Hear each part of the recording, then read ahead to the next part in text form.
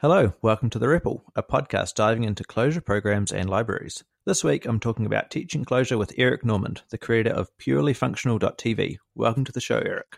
Hey, thank you, Daniel. It's a great pleasure to be here. I've listened to your podcast since the beginning and read your newsletter, and I'm just very happy to finally get to talk to you. Yeah, so it's great to be able to talk with you too. I've been reading your newsletter and all the other things that you've been doing since basically when I started using Clojure quite a long time ago. And yeah, you've been kind of there all the way through my Clojure journey. So it's great to finally be able to talk. So the first thing I wanted to talk about was a recent course that you created and released and just a week or two ago called REPL-Driven Development in Clojure. So I wondered if you could talk to us about that course and then about sort of what it is you do in the Clojure community. So REPL-Driven Development in Clojure is a video course. It's about 9 hours of video. Wow. Yeah, pretty long. You never know how long it's going to be when you first start, and it just keeps going. So one of the things that I think is a good sign of a healthy Clojure programmer is that they use the REPL a lot. And by REPL, I don't mean it's just like the prompt and you type a lot of stuff in the prompt. I mean, you are using the fact that you are interacting with a live system. And so that might be redefining functions. It might be testing out an expression or two to see what it does. It might be even looking at documentation, doc strings that are already in the environment, and doing this live, right? Let's say you're working on a web server. You got your web server running and you connect up to the REPL, usually through your editor, and you modify it. You make it do something else. And it's completely different from the sort of rest of the world, the non-Lisp world, where you would say modify your files on disk and then either compile them and run them. So you'd have to shut down the server, or you might have something that's more like a scripting language that's not compiled. Let's just call them non-compiled language, where it reads in the file and runs it anew on each request. That would be something like Ruby or PHP. And so what you don't have is any kind of state saved between requests, right? Like you don't have memory, a shared memory. Whereas on the JVM, you do have that, except if you're doing a compiled program, you're going to have to shut down the JVM and start it up again and lose all your state. So Clojure gives you this really nice ability, this nice workflow where you're compiling, running very small units. You can test things as you edit them. Like you can kind of grow a function at every step, know that it's working. It's like a superpower of Clojure. I don't think any of the other mainstream languages do it as well as Clojure does. So a lot of people have made the leap from not using REPL-driven development to doing REPL-driven development, somewhere along their journey learning Clojure. But a lot of people hadn't, and there's not a lot of good material out there. I think there's just a lot of mentoring going on. Like people figure it out by watching other people, but a lot of people don't have a mentor in Clojure. And I started getting requests for it. People have just been asking for how do you do this thing that people keep talking about? Stuart Halloway had a couple of talks about REPL-driven development, some blog posts, some videos, and his material was great, but it wasn't like a complete course, a complete guide. And so I decided needed to make it happen. So I did that. One thing that a lot of the material out there does not address, which I think is very important, is how intimately you need to understand the semantics of the language. So the semantics of vars and how defs create vars or modify vars, depending on if they already exist, how namespaces work, those kinds of things. You really need to understand those so that you understand what's going to happen when you reevaluate this function, reload a namespace and what is that doing. You need to understand that so that you can choose the right steps to interact with your live system. So I made sure that that was a very prominent part of the course. So the course is available for purchase now, or you can become a member of Purely Functional TV and get that and all the other courses. Nice. And so Purely Functional TV is, I think, the main way about you since the beginning, which is your training, teaching, mentoring site. Yeah, what can we do at Purely Functional TV? Yeah, so Purely Functional TV it's a membership site where I publish video courses. I also have other content that's free, like text guides, right? Textual blog posts, if you want, articles, things like that. But the main content is the video courses, and you can get a membership, and you can also buy the courses individually. So this is my main source of income right now. I know you said you wanted to talk about like more the business side, but this is my job now, is creating courses and supporting the members that I have and trying to get more people to learn and enjoy Clojure. Yeah, I think REPL-driven development is such an obvious in hindsight course to do. But as you say, like, I don't think there's been sort of scattered blog posts or people talking about it or different sort of facets of the problem. But I remember when I first started using Clojure that it took me quite a while to piece together, what does it look like to develop a Clojure system? Right. Even now, there was a Clojureverse thread about a year or maybe more ago about different REPL workflows that people had. And there were so many different ways that people did the REPL, how they interacted with their programs. And it was really interesting to sort of look at how different ideas, because I sometimes wonder, like, am I doing this the best way I could? Are there tools or techniques or ways that I should be debugging or developing that I'm not using? So every now and again, I sort of look around and see what tips and tricks I can pick up. So yeah, having like a comprehensive from the beginning, like here's all of the things you need to know about Clojure development. This sort of seems like the missing link in many ways from a junior Clojure developer to an intermediate one, possibly. Yeah. Like I hope I don't sound mean because I really love beginners. But I've seen this happen so many times. It's one of the things that inspired me to actually do the course. You'll see someone come into, like, let's say Slack or the IRC channel, and they have a question. In a lot of languages, you might say, like, go read the manual. Like, it's all in the manual. So you just link to documentation. But it's not even something like that. It's something where they say, like, what happens if I pass an empty list to this function? And it's surprising because, well, if you're doing Clojure, you can just type that into the REPL. Like, why would you switch over to Slack and ask people and like hope that the right people are online and hope that you can ask it the right way and that they give you the right answer, when you could just type that in and see what happens? And it's those kinds of interactions where you realize, no, people don't know about this REPL-driven stuff. It's the same thing that happens when they complain about this, totally justified, complaining about the startup times of Clojure. And when you dig into it, you realize, oh, they're restarting their server like every change. They don't realize that's not how we do it in Clojure. That, we don't just have like, a better way than the restarting. It's like a better way than every way, right? It's completely, you never restart your server, right? Or rarely. Let's just say it's so rare you don't even think about it. Not only can you like do the whole like, oh, I'll reload this page and I'll see the change. Before you even do that, you can test that it's going to give you the right thing before you like look at it in your browser, right?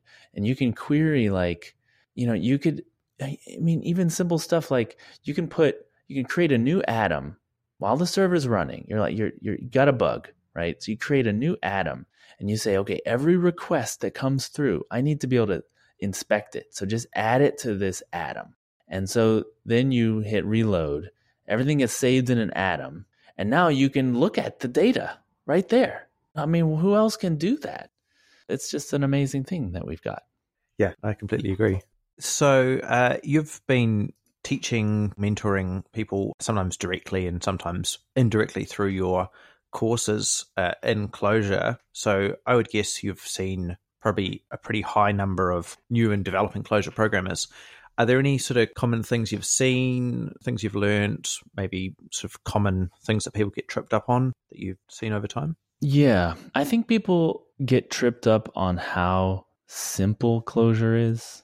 Let me give an example of something I've seen.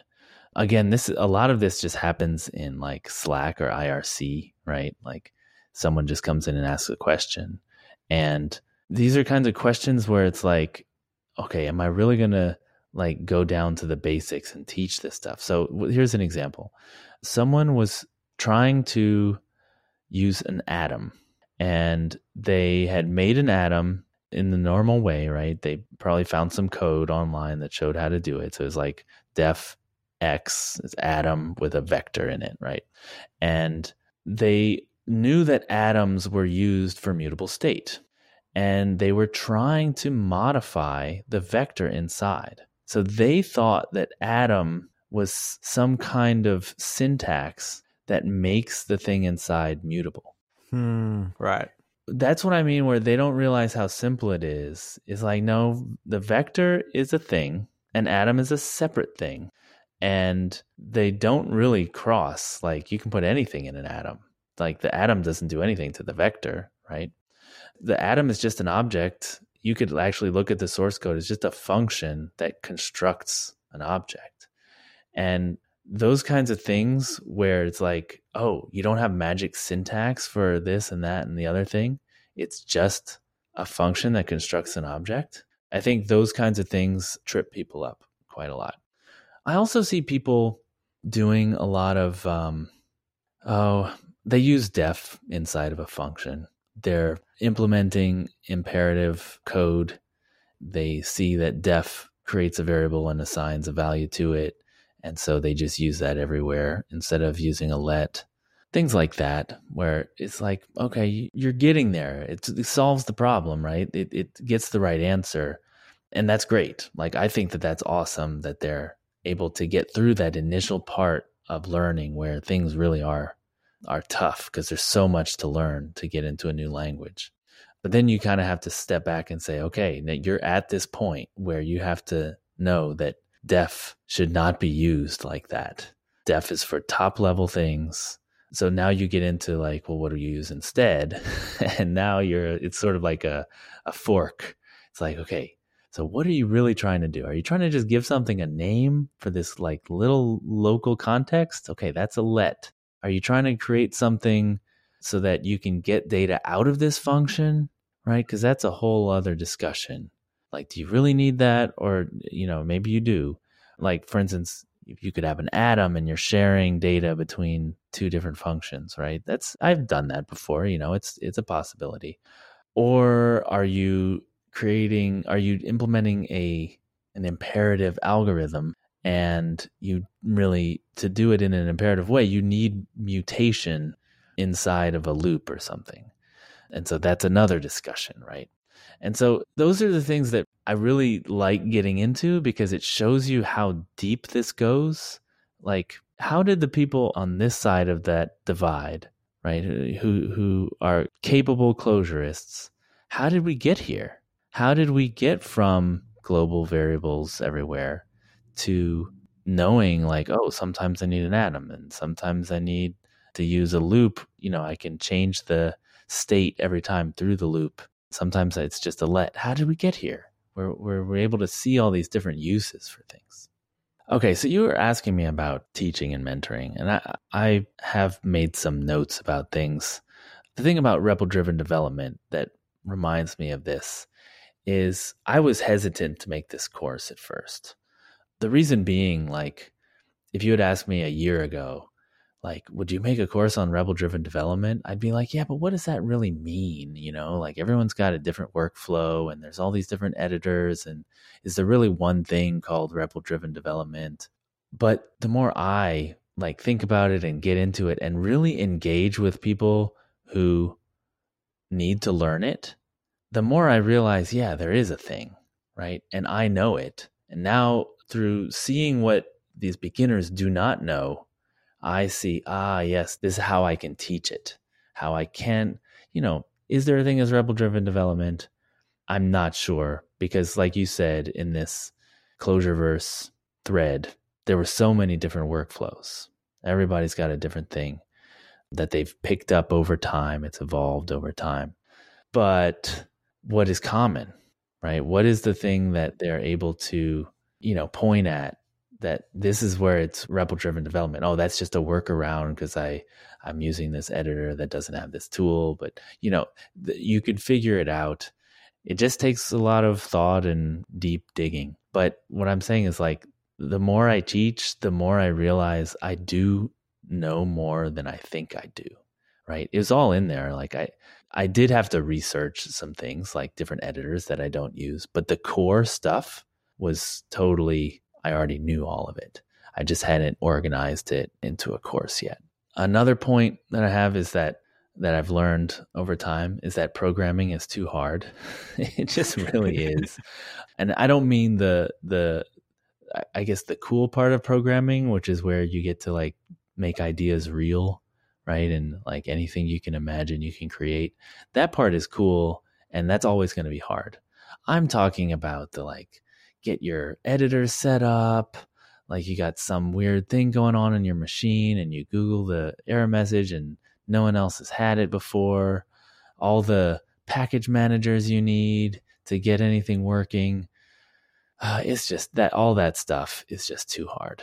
And I feel like we've really, over the last 20 years, like painted ourselves into these corners in every language community. It's not just Clojure. It's everywhere. It's just this amount of stuff you have to know is just too much. Like, how does someone learn Git? How does someone learn all the Unix command line stuff? Like, all that is just incredibly like arcane. And I just feel for anybody starting today, it's really hard. Okay, another thing that I've learned over time is that people are smart, even if they're beginners. I know there's a lot of like dissing of users. I've heard a lot of people say, oh, users are stupid. They don't know what they're doing and they need all this help. And the more I create courses and teach people online, the more I realize, no, they're smart. There's just a lot to learn. And they're kind of overwhelmed continuously when they're learning. Like there's just so much stuff to learn. But they're smart people. They want to be spoken to like intelligent people. They can tell when you're oversimplifying or dumbing something down. They want a deep experience. They want to be told like the straight dope about the thing. And I had this period where I was thinking, the value I bring as a teacher is to find a path through all the myriad things you have to learn and just stick to that path and get them to a place, right? And so I'll give you an example of one of the courses where I did this is web development in Clojure. I taught just enough material to get someone to be able to make a to-do list app and deploy it to Heroku. And a lot of people found it successful, but a lot of people are like, oh yeah, but what is a GET request? What is actually going on there? You say that this ring request is an HTTP request, but what is that? What are all these header things that you keep talking about? Like, so I didn't explain any of that stuff. And this is kind of going to be a deep thing, but I realize now that one of the reasons that we like Ring in the Clojure world is because it gives us access to kind of the raw HTTP request, but in a very convenient format for us. It's in a hash map. Mm-hmm. And we like the control. We like to write our own middleware that does exactly what we want it to, instead of, relying on a framework where half of our time is spent configuring the framework. The other half is spent finding a plugin for the framework to do what we want, right? Or like figuring out, where can I plug this thing in to make it do this thing? And since what we want is that control and that, I guess, deep engagement with the protocol, right? Just give me the raw HTTP and I'll stream back raw HTTP. And it'll be this like glorious thing where I'm interacting with your browser. I have to teach that. That is the thing to teach. The protocol and how browsers make requests. And why is it that with a form you can only do get and post, but there's delete and put that no one talks about, right? What is a method? Right? All these things. What is MIME? What is a MIME content body? Like, what is this stuff? MIME type content, accept asterisk / asterisk. What is that, right? All these things that I somehow have picked up over the years of working on the web. And like, now that I know them, I love being able to get in there in the raw HTTP request and raw HTTP response. I love it. And so that's what I have to teach, is how to get someone to love that so that they don't want the framework.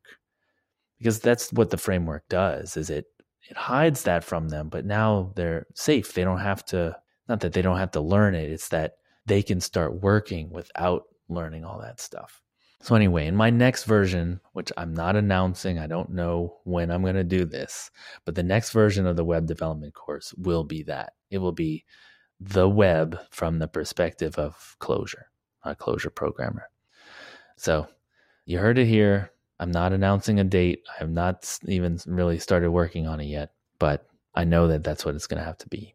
That's a massive topic. The web is just so big, and it's kind of in some ways a little bit cruel that you're saying there's so much for beginners to learn, and there is in any language. But I think the web in particular is just so, what it means to do web development is so sprawling. And you have to learn many different languages, environments, concepts, client server, HTTP, a little bit of networking. Like, there's just so much stuff there. And so if you can simplify that and explain that, that's a lot of work.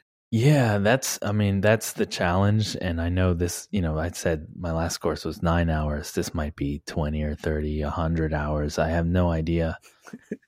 And of course, you have to chart some kind of path through it so that they're not overwhelmed. You can't just start with everything. But I think that there is a path. It's kind of been brewing in the back of my mind. I'm seeing it more and more like I have to create Clojure programmers. Like, instead of saying, okay, you're a Clojure programmer and you want to learn how Ring works, which is kind of how I saw it before. It's more like I have to make it so that someone can finally appreciate why Clojure programmers like Ring so much.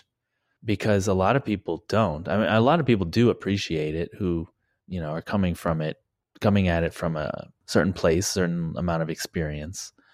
But a lot of people look at it and they're like, what? That's it? That's all I get? Is the HTTP request? Where do I go from here, And I want to get them to the point where they're like, oh, all I get is the HTTP request. And that's perfect because now I can do what I need to do. So I feel like that's one of the great things about Clojure is that we don't overcomplicate things. We add a very small layer of indirection, and it's a high leverage layer of indirection. And then we kind of say, okay, here it is. Like, you don't have to parse this HTTP request from raw character streams. Like, we're giving it to you in a really nice format. And that's all we're doing. It's similar to how the CSV parser is in Clojure. It's just like, here's a vector of strings, or it's a vector of vectors of strings, or it's a lazy list of vectors of strings. Whereas I know in like other languages, they'll do things like turn it into hash maps for you, like assume that the first row is a header, and do things where it's like, well, you're making assumptions now. Like, CSV does not specify that. Like, CSV is just commas, right? It's on the new lines, and quotes in case you need them. Like, there's not much more than that. And Clojure as a language, very much, I feel, as a community, we recognize that. Like, the useful thing that this library can do is as little as possible, and let the end programmer do what they need to with it. I like that idea. The useful thing is to do as little as possible. Kind of distills a pretty key aspect of a lot of Clojure libraries, which I've never quite heard. expressed in that way. So yeah, I like that. It's one of the things I really love about our community. And it's not the kind of thing that you can like shout about, like, we do as little as possible and that's why we're great. I think that there's a lot of, I guess, magic in some other language communities where it's like, we do the right thing 90% of the time, and that other 10%, go find another library. And those kinds of things, I don't know. I feel like they're not for me because I somehow am always in the 10%. And yeah, I just parse me those commas out and handle the edge cases, and that's it. Just give it to me raw. That's the kind of person I am. So you've been working in the Clojure community for a while, and video courses is something you're pretty well known for. But what are some other things people might have gotten from you or want to get from you in the future? Right. I'm probably best known for my newsletter. So it's a weekly newsletter, email newsletter, that is made to inspire Clojure programmers.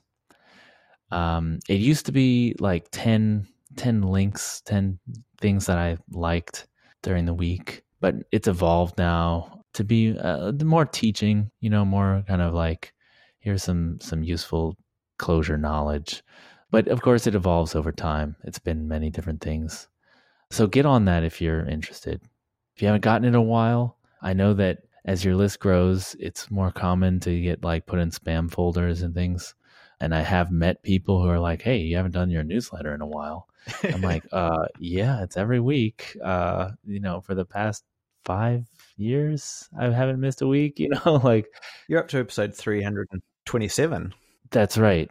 I typically don't miss any. So yeah, you might want to resubscribe. Like you might not be getting them anymore. Let's see what else. So I've got a podcast, and the podcast is about functional programming in general. So it's called Thoughts on Functional Programming. And it started as me working on ideas for a book that I'm writing for the general programming community, not Clojure specifically, about functional programming. I feel like functional programming has not really broken out of academia in a useful way. Of course, a lot of ideas have come out of academia and are now being applied in production, but they're still very academic. It's like still people reading papers or textbooks about functional programming. The people who read them and study them become like academicians, like sort of armchair academicians. And I think that there's a whole army of people who are doing functional programming in a sort of software engineering as opposed to the computer science. So software engineering stuff with it that's just not being written down. Their perspectives and things are not being talked about in books. So books are like a literature. They're like a discussion format. And if you look at object-oriented books, there's all sorts of books about like design patterns and how to architect your OO code. And, there's just a lot of discussion there. But there's a lot of functional programmers, and we don't have a lot of discussion. And so I wanted to make a book that kind of opened that discussion up. Like, let's talk about this in a much more practical and friendly way, and talk about like, what are we doing as functional programmers that is different from object-oriented programming. So my podcast is me exploring those ideas. And then recently I kind of I call it season 2, where I'm going through functional programming ideas, explaining them. It's much less just my thoughts and much more like a systematic, like, let's just teach this thing. So that's what it is now. I have a lot of subscribers. I get a lot of good feedback on it. Not trying to toot my own horn, just saying like, you should check it out. If you're interested in hearing functional programming ideas, but from a much more practical perspective, yeah, there's going to be a link in the show notes. So great. And so the book, I think I can announce this now. It's very close to being in the early access. Wow. Right. So it's going to be published with Manning. And they have a program where before the book is 100% ready, you can buy a PDF version and also the online like HTML version. You get it at a discount, and then you get updates as they come out, right? So new chapters come out, or I edit an older chapter or something, and that will come out, and you'll be notified, and you can bask in the novel chapter. We've kind of mentioned a few times you've been doing this for a little while, and I feel like you've probably got a decent perspective on sort of what's changed, especially in terms of people new to the Clojure community over time, and maybe people's attitudes coming to Clojure. What stayed the same? What's different that you've seen? Right. Well, the big thing is that it is now much more mainstream. Clojure itself is like a viable option. And I think just in a larger context, like any non-top 3 language is now a viable option. When I started with Clojure, if I mentioned that I did Clojure to another programmer, they'd be like, why don't you just use Java? Like, how is it better than that? Right. And it was just very hard to explain that like different languages are better at different things. And, the idea was that like Java has everything you need. And like, why are you searching elsewhere? And this is the same for Ruby. If you mention you were into Ruby, or man, I don't even know if Erlang was on people's radar back then.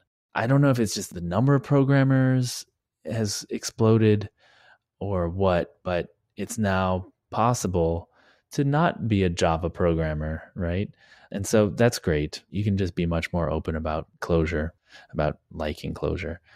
The community is way bigger, that's for sure. I lost track. I think back in 2011, I started making a list of everyone who was active enough to like have a blog or like seen them in a conference talk, Mm-hmm. And I had a list going with like, oh, here's the link to their blog, and here's the book they wrote, and here's their conference talks. And man, that's impossible now. There's just too many people. I mean, if you look at the number of companies that claim to use Clojure, it's just enormous.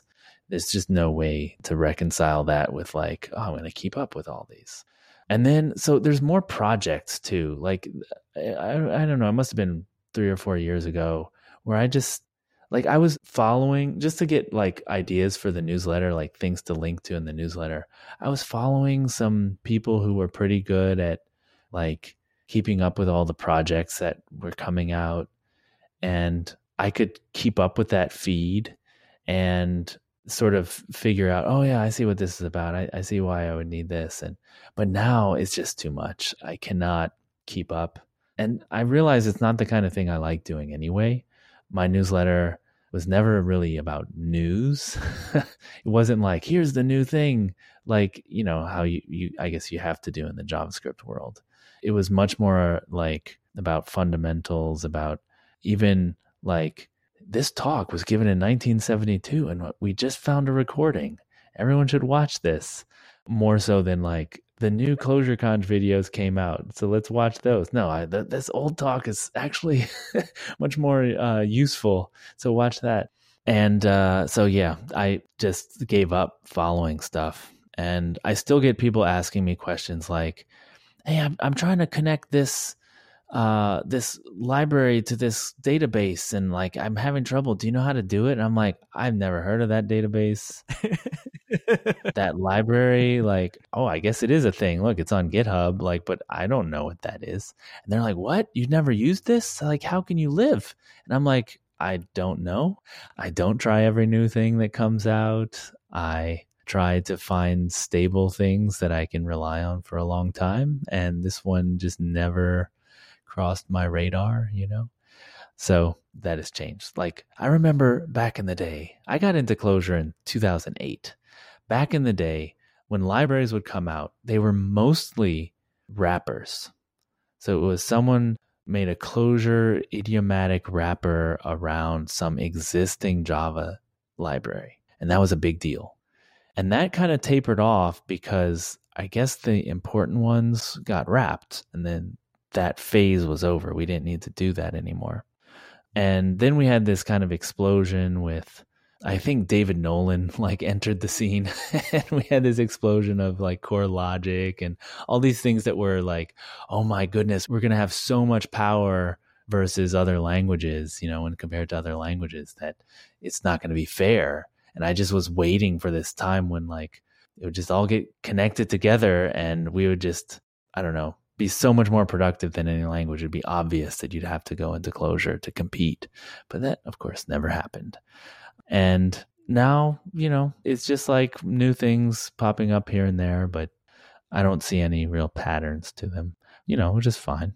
I think it just means that our community is big enough that there's sub-communities, there's little pockets in it, and you can't really be in all of them. Yeah, interesting insights over time. I'm sort of haven't been around quite as long as you, so I certainly remember those days of, it felt like every other week there was some sort of groundbreaking new, like, here's core async, here's core logic, here's like this program rewriting. And yeah, I definitely think we don't see quite as much of that anymore. And yeah, I mean, it's probably interesting to sort of look at why. Is it just all of the good ideas have been had? Well, probably not. I hope we're not like sort of out of good ideas, but certainly I think Clojure feels like it's at a more stable or mature place in terms of those kinds of innovations. Yeah, that's a really interesting phenomenon. I'm not sure what's going on because a lot of it, like if you plotted stuff on a timeline, would you see like this big bunch of closely grouped spikes of like, oh, look at all this creativity, and it just kind of tapers off into where it's like, oh, and now it's like every year or every 2 years where there's a big thing. I'm not sure if that's the case, right? We're only working based on our memories. Yeah. A lot of times when you look at the past, what happens is when you started learning Clojure, you had to learn all the existing stuff and all the new stuff coming out at the same time, right? You could choose between all of them. So it all seemed like, oh, there was so much in the early days. But you don't really think about how much time it took to create those things that were new to you but had already existed. So I always look at those kinds of things with a grain of salt when people say like, oh, things are slowing down. It's like, no, maybe like, so for instance, I feel like this is a personal perception that I do not trust, but I feel like conference talks are not as good as they were before. And I watch a lot of conference talks and I find myself getting bored faster. I find myself stopping or skipping in the talks. What I wonder is it me or is it the talks? Because I've watched so many, I'm a different person from when I started. And there are definitely more and more talks online now. More and more conferences are recording their talks, and there are more conferences. So, maybe that idea of getting bored is more that there might be other ones that I could be watching instead that I'm drawn to. I just don't know. Like, I just remember finding so many great talks when I first started getting into YouTube. This was like 2007, right? There were just so many great talks. But I just wonder if I haven't grown as a person and learned from those talks, that now it seems like, well, you're just going over old material now. If that same person gave that same talk today, I'd be like, this is old stuff. Like, you're just rehashing the old, the stuff everybody knows. But maybe people don't know it. That was kind of a rant, but, I've watched a lot of talks to do newsletter stuff. And I've just found that like I'm not as interested in it anymore. One of the reasons why I evolved my newsletter away from that. Yeah, that's an interesting thought. More data probably needed.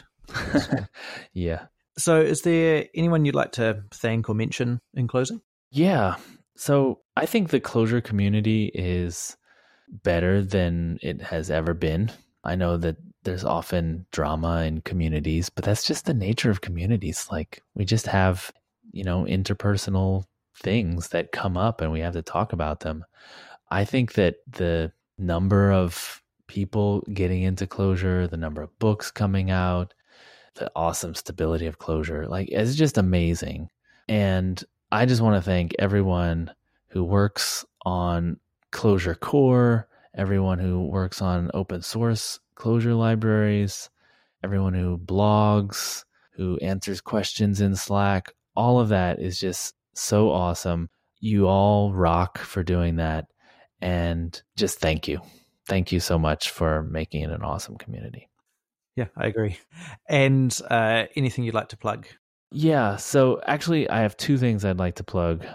I'd hear a lot about it if I didn't mention that there's a YouTube show I do with three fine co-hosts. Of course, yeah.